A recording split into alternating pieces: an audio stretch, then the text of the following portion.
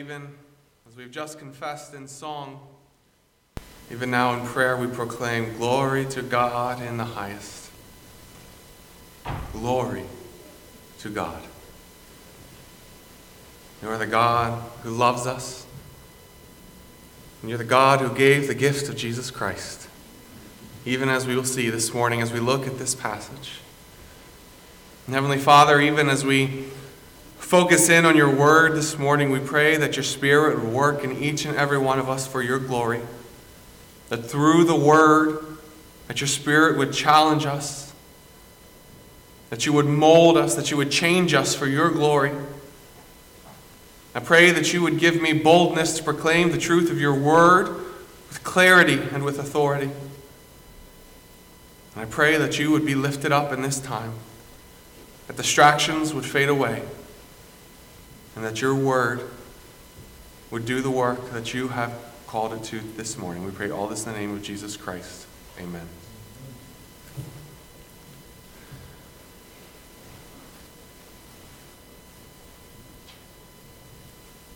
On May 25th, 1961, President John F. Kennedy proposed a challenge to Congress. He said this: "I believe that this nation will commit itself to achieving the goal, before this decade is out, of landing a man on the moon and returning him safely to the earth. No single space project in this period will be more impressive to mankind or more important to the long-range exploration of space, and none will be so difficult or expensive to accomplish." This goal set forth by President Kennedy came in the midst of a technological Cold War between the United States and the USSR. To put a man on the moon and to bring him home safely before the Soviet Union was able to do the same would not just be an accomplishment for the American people, it would be a statement to the world. With this goal before them, the funding secured, NASA set out to put a man on the moon and to return him safely. An army of scientists and engineers and other support staff worked tirelessly through many breakthroughs and many breakdowns. Over the next several years, this crew faced problem after problem, and yet they persevered and came up with solution after solution. After trial and error, victory and tragedy, their goal was finally accomplished. Apollo 11, with the crew of Neil Armstrong, Michael Collins, and Buzz Aldrin, launched on July 16, 1969, with the goal of reaching the moon. And just a few days later, on July 20th, 1969, Neil Armstrong became the first human to step on the surface of the moon. The goal put before Congress on May 25th, 1961 was complete. Man walked on the moon. I imagine if you were alive in 1969, you probably vividly remember this day. I've heard stories. I've seen specials on History Channel. I was still about 20 years in the future. But I've heard stories. I've seen specials. I've sat with people as they've talked fondly of this day. July 20th, 1969 stands out as one of the great dates in American history. And Neil Armstrong stands out as one of the great American heroes of our time. Well, of your time. The reality is that although Neil Armstrong played a vital role in the American space program, he was hardly acting alone. He may get the majority of the glory, but he didn't even do most of the work. Armstrong played a vital role in putting a man on the moon, but his was not the only role, and it probably was not even the most important role.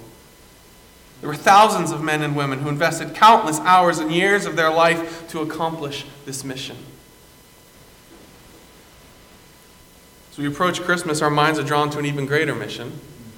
As man reached out to touch the moon, at Christmas we celebrate the God who reached down to earth, who reached down to man. The focus of Christmas is on the incarnation of Jesus Christ. Emmanuel, God with us. We focus on the birth of Jesus. We focus on the shepherds who heard the good news of the wise men who came bearing gifts. The Christmas story begins not in Bethlehem, but in eternity past. As Neil Armstrong did not act alone to reach the moon, so Jesus did not act alone to save man. Our God is a triune God, and every member of the Trinity is intimately and vitally involved in the Christmas story. The birth of Christ may be at the center of our Christmas celebration, but the birth of Christ is not the entirety of the story. At Christmas, we don't celebrate a rogue member of the Trinity. We celebrate one Godhead working together to save man. And sure, I want to focus on that truth. I want to focus on the triune God of Christmas. And so my goal over the next 3 Sundays, this morning, this evening, and the next Sunday morning, leading into the Christmas program next Sunday night, my goal is to take one service to look at how each member of the Trinity is involved in the Christmas story. This year we'll see the Father who gives, the Son who goes, and the Holy Spirit who guides and supports. And may God be glorified as we look at the triune God of Christmas.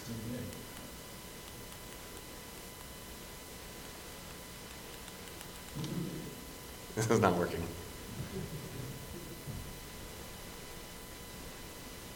There we go. So this morning we're going to focus on God the Father. What role did the Father play in the incarnation? I invite you to join me, John 3:16, as we look at this well-known and beloved passage. We'll see the Father's goal in the incarnation, the Father's action in the incarnation, and the Father's motivation for the incarnation. And the first thing we're going to see is the goal. The goal of the incarnation. Like I mentioned, John 3:16 is a verse that many of us know, probably most of us could quote it. It's probably one of the first verses that almost all of us memorized. And John 3:16 comes in the context of a conversation that Jesus is having with Nicodemus. It's a private conversation where Jesus and Nicodemus have met at night. Nicodemus is a man with great authority. He would have been well known. In fact, here in John 3 and verse 1, he is called a ruler of the Jews. Jesus himself calls him in verse 10 the teacher of Israel. Nicodemus was well known. He had authority, he had power. His name was recognized. As this powerful teacher approaches Jesus at night and essentially asks him, "Who are you?" Who are you?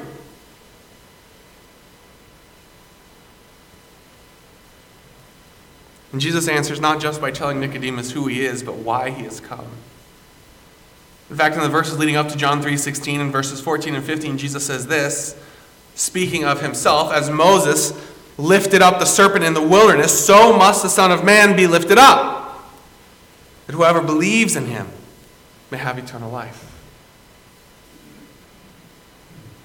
You'll notice as you come to John 3:16 then, that the first word is "for." It's a continuation of John 3:15. It's the reason why the Son of Man must be lifted up. So if you're following this conversation in John 3, it starts like this. Nicodemus comes and says, "Who are you?" And Jesus says, "I am the Son of Man. I have been in the throne room of heaven. I am telling you what I have seen, what I know." Well, then Nicodemus says, "Well, what are you doing? Why are you here? I have come to be lifted up so that whoever believes in me will have eternal life." The next logical question is, why? Why? Why have you come to be lifted up? And that is what we see in verse 16, John 3:16. As we come to this verse this morning, it makes the most sense for us to actually start at the end of John 3:16 and to work our way phrase by phrase to the beginning. Before we can see God's motivation for the incarnation, before we can see what God did, we have to understand what his goal was. We have to understand why the incarnation was necessary to begin with. What was the problem that led to the incarnation of Jesus Christ? Why must he be lifted up? The goal of the incarnation is that whoever believes in him should not perish, but have everlasting life. John 3:16 makes it clear that without the Son being lifted up, we would perish. In fact, perishing is not just one option for man out of many, it is the only option.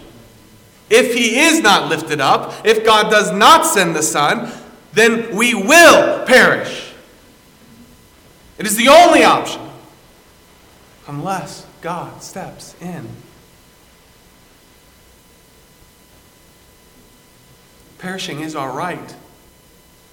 Perishing is what we are naturally headed towards. The Bible makes this clear. Romans 3:10 says this, "There is none righteous, no, not one."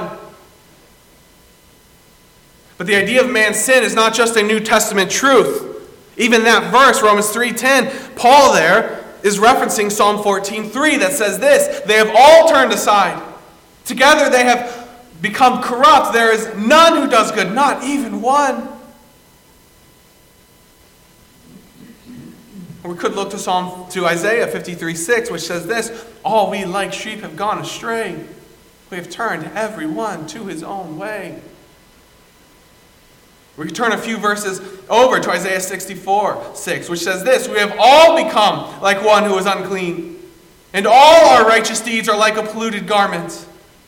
We all fade like a leaf, and our iniquities like the wind take us away." As if it has not been made abundantly clear, Paul drives it home with soul-piercing clarity in the familiar verse of Romans 3:23, "For all have sinned and fall short of the glory of God."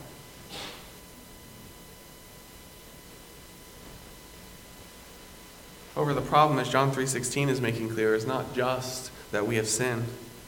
It's not just that we are sinners. The problem is that sin has a penalty. As Romans 6:23 points out, the wages of sin is death. Or, as we see here in John 3:16, the penalty of sin is that we will perish. Perishing, death, that is what is rightfully ours. That is what we deserve. That is what we have earned. Death is not the harsh reaction of an unloving, vindictive God against an innocent people. The problem in John 3:16 is not that we are innocent and that God is just angry. The problem is that we are perishing and God loves us. Death is our right. It is what we have earned.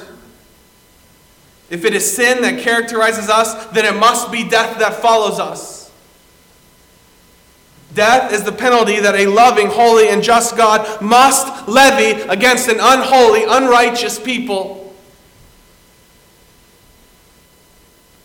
So as we come to the truth of John 3:16 this morning, we come as a people on the brink of eternity, with the sentence of eternal damnation stamped on our rebellious hearts, pulling us down. We are sinners, and we will perish unless God steps in. And the glorious truth of John 3:16 is that God has stepped in. Amen. John 3:16 is an offer of forgiveness. Notice what the end of this verse says. Whoever believes in him should not perish, but have everlasting life. God came not to punish us. God came to give life. As Paul says in Colossians 2:13-14, "And you who were dead in your trespasses and the uncircumcision of your flesh, God made alive together with him, having forgiven us all our trespasses, by canceling the record of debt that stood against us," what was rightfully ours, with its legal demands. "This he set aside, nailing it to the cross." The debt that is rightfully yours. And the debt that is rightfully mine has been covered. It has been paid. As Romans 6:23 goes on to say, for the wages of sin is death, but the gift of God is eternal life. Or, as this passage, John 3:16 says, that whoever believes in him should not perish, but have everlasting life. And what we deserve is to perish. God has offered us a way out, to believe in him. The end of John 3:16, this passage makes it clear that the Father's purpose in the incarnation is the salvation of sinners.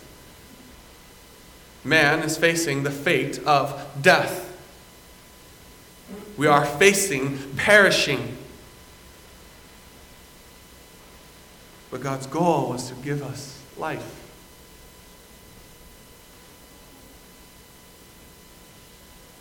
But who is the him of John 3:16? Forgiveness is offered universally, but it is only those who believe in him that will not perish. Who is him? And how can this be? The goal of the incarnation is to save sinners, but what action did God the Father take to save sinners? How can a God who is just remain just and forgive sin? That's the next thing we see, is the action that God took. As we back up in John 3:16. He gave his only begotten Son. He gave his only begotten Son. In order to save man, God gave his only begotten Son. The hymn of John 3:16 is Jesus Christ. It is the Son of God. God gave Jesus to save sinful man. But notice exactly how Jesus is described in this verse. Jesus is not just a Son of God. He is the only begotten Son of God. Only begotten carries the idea of uniqueness, one of a kind. Jesus is unique in his relationship to God, and he is unique in his likeness to God. The word begotten here does not mean born, but proceeds from. It does not refer to a beginning for Jesus, to any time when Jesus did not exist. Nor does it refer to any kind of relationship change between God the Father and God the Son. The word begotten speaks to what theologians call the economic Trinity, or what the members of the Trinity, how they relate to one another. Begotten is not speaking to who Jesus is, but to what Jesus does. Jesus is begotten in the fact that Jesus proceeds from the Father with the same essence of the Father. Jesus is eternally the Son of God. The Son and the Spirit are not less God than the Father.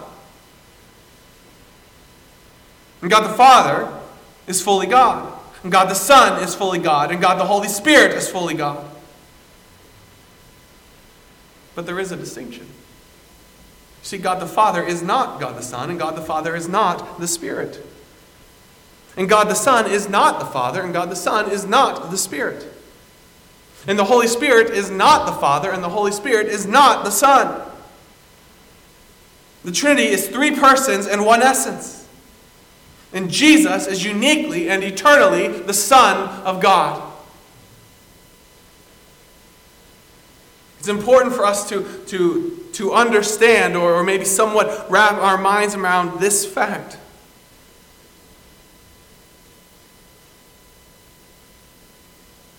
Because as Romans tells us, God is both just and the justifier. And the reason that those who should perish can have eternal life if they believe in him is because God gave his only begotten Son. God gave the Son, who is unique in his relation to God, in his likeness with God. It's because God gave his only begotten Son, because God gave. I think a lot of times when we think of the Christmas story, we think of giving. We think of what Jesus gave in the incarnation. We think of Christ who left heaven, who took on flesh. And that's a good thing to consider. In fact, this evening, we'll look to Philippians 2 and we will consider what Jesus gave. We must not forget that God the Father gave. Your salvation cost the Father dearly.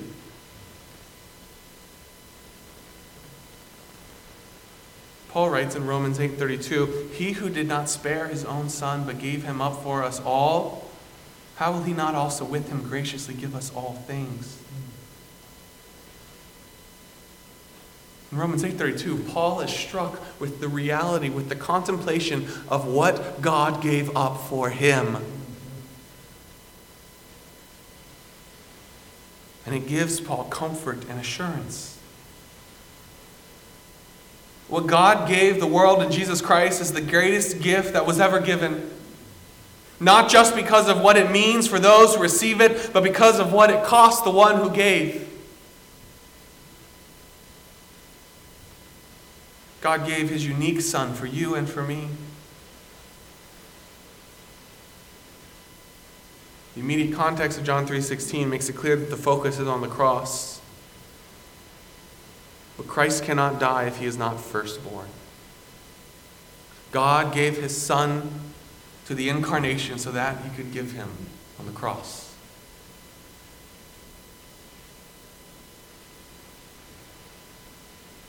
As we come to this point in the message, I think it is appropriate for us to pause and to marvel at this great truth, to marvel at this great God, the selfless gift of a jealous God for a selfish people.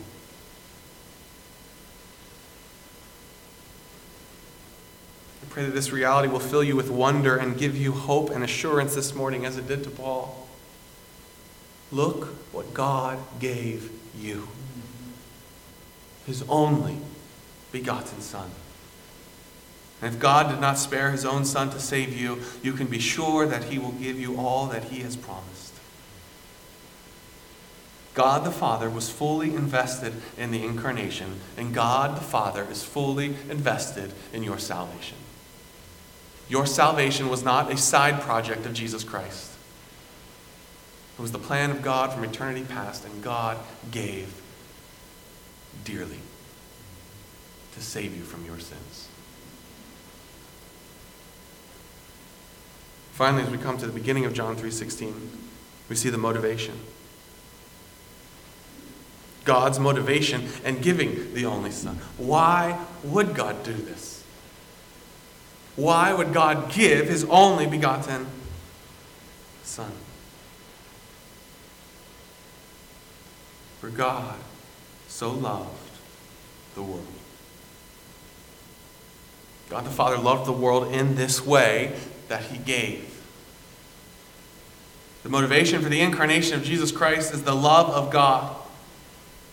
God's love for man is so intense that it led him to give his only begotten Son. When I was in college at Bob Jones University, I had several friends who were big fans of European soccer. It takes dedication to follow European soccer, specifically the English Premier League. It is widely considered to be the best soccer league in the world. It has the best teams and it has the best players. The Premier League is to soccer what the NBA is to the basketball world. It is the Premier League. It is where all the best players go from around the world. But I say it takes dedication because the UK is about 5 hours ahead of us. From us here, it's about 6 hours ahead of us. Which means if you're going to follow these games, you have to get up really early. I had several friends who in college loved their team so much that they were willing to give up sleep on a Saturday in order to watch their team play. I was invited many times and I always turned them down. but many times, to meet at a friend's house at 5 or 5:30 in the morning to watch a game. Mind you, these are high school and college students.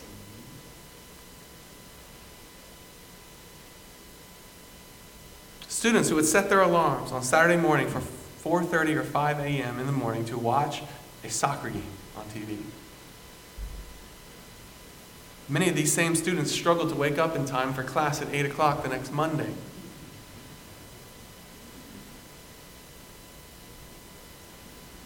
But they never missed a game on Saturday. It was not duty that drove them to give up sleep on Saturday. It was love. It's because they loved their team. The game of soccer was so beloved to them that they were willing to give up something that was so precious to them as a college student, sleep, in order to watch it. At an infinitely more intense level, God loves the world so much that he is willing to give his only begotten Son, so that whoever believes in him should not perish, but have everlasting life. John 3:16 flies directly in the face of those who may think that God's love was motivated by Christ's death. Some look at the Bible and in the Old Testament they see an angry, a vindictive God. In the New Testament they see a change, they see a loving God. And they come to the conclusion that it is Jesus' death that changed God's mind. That God the Father saw how much the Son loved man and that changed his mind.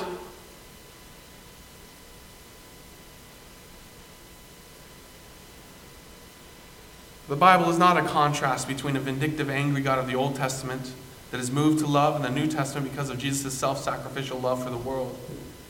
The Bible is the unified story of an unchanging God pursuing and saving unfaithful man. God's love is not impacted or motivated by Christ's death. It is Christ's death that is motivated by God's love. Notice also what it does not say. John 3:16 does not say that God so loved his people that he gave his only begotten Son, but that God so loved the world. It's his love for the world that motivated him to send his Son to offer salvation to the world. In fact, notice that it does not even guarantee or promise that the whole world who is so beloved by God will believe. God sent his Son so that whoever believes.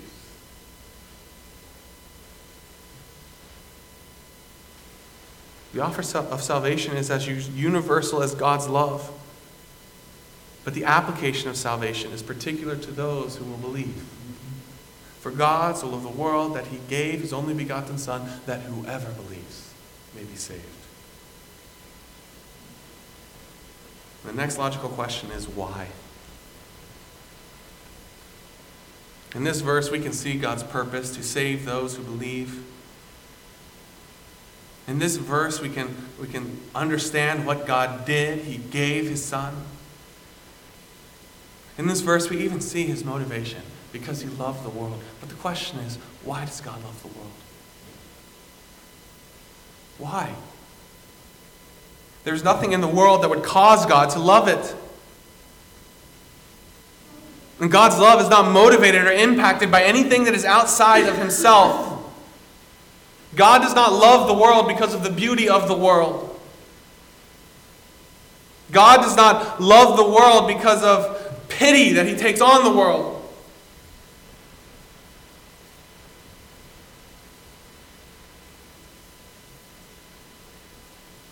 God does not love the world because it's his duty to love the world because he created it. God loves the world because God chooses to love the world and because God is love. There is nothing outside of God himself that motivates his love for the world. Romans 5:8 makes it clear that God loved us when we were still sinners. It's not that we had started turning in the right direction. We were still sinners. We were still condemned.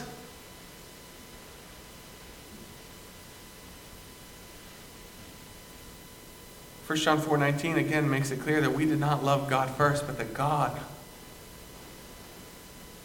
loved us. God's love is as undeserved as the salvation that it brings. And can I tell you something this morning that is hopefully encouraging to you? God loves you. God loves you so much that he gave his only begotten Son.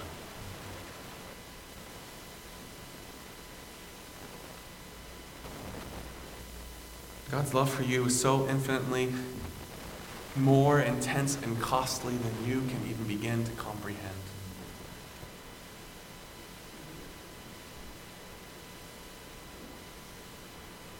God loved you so much that he gave.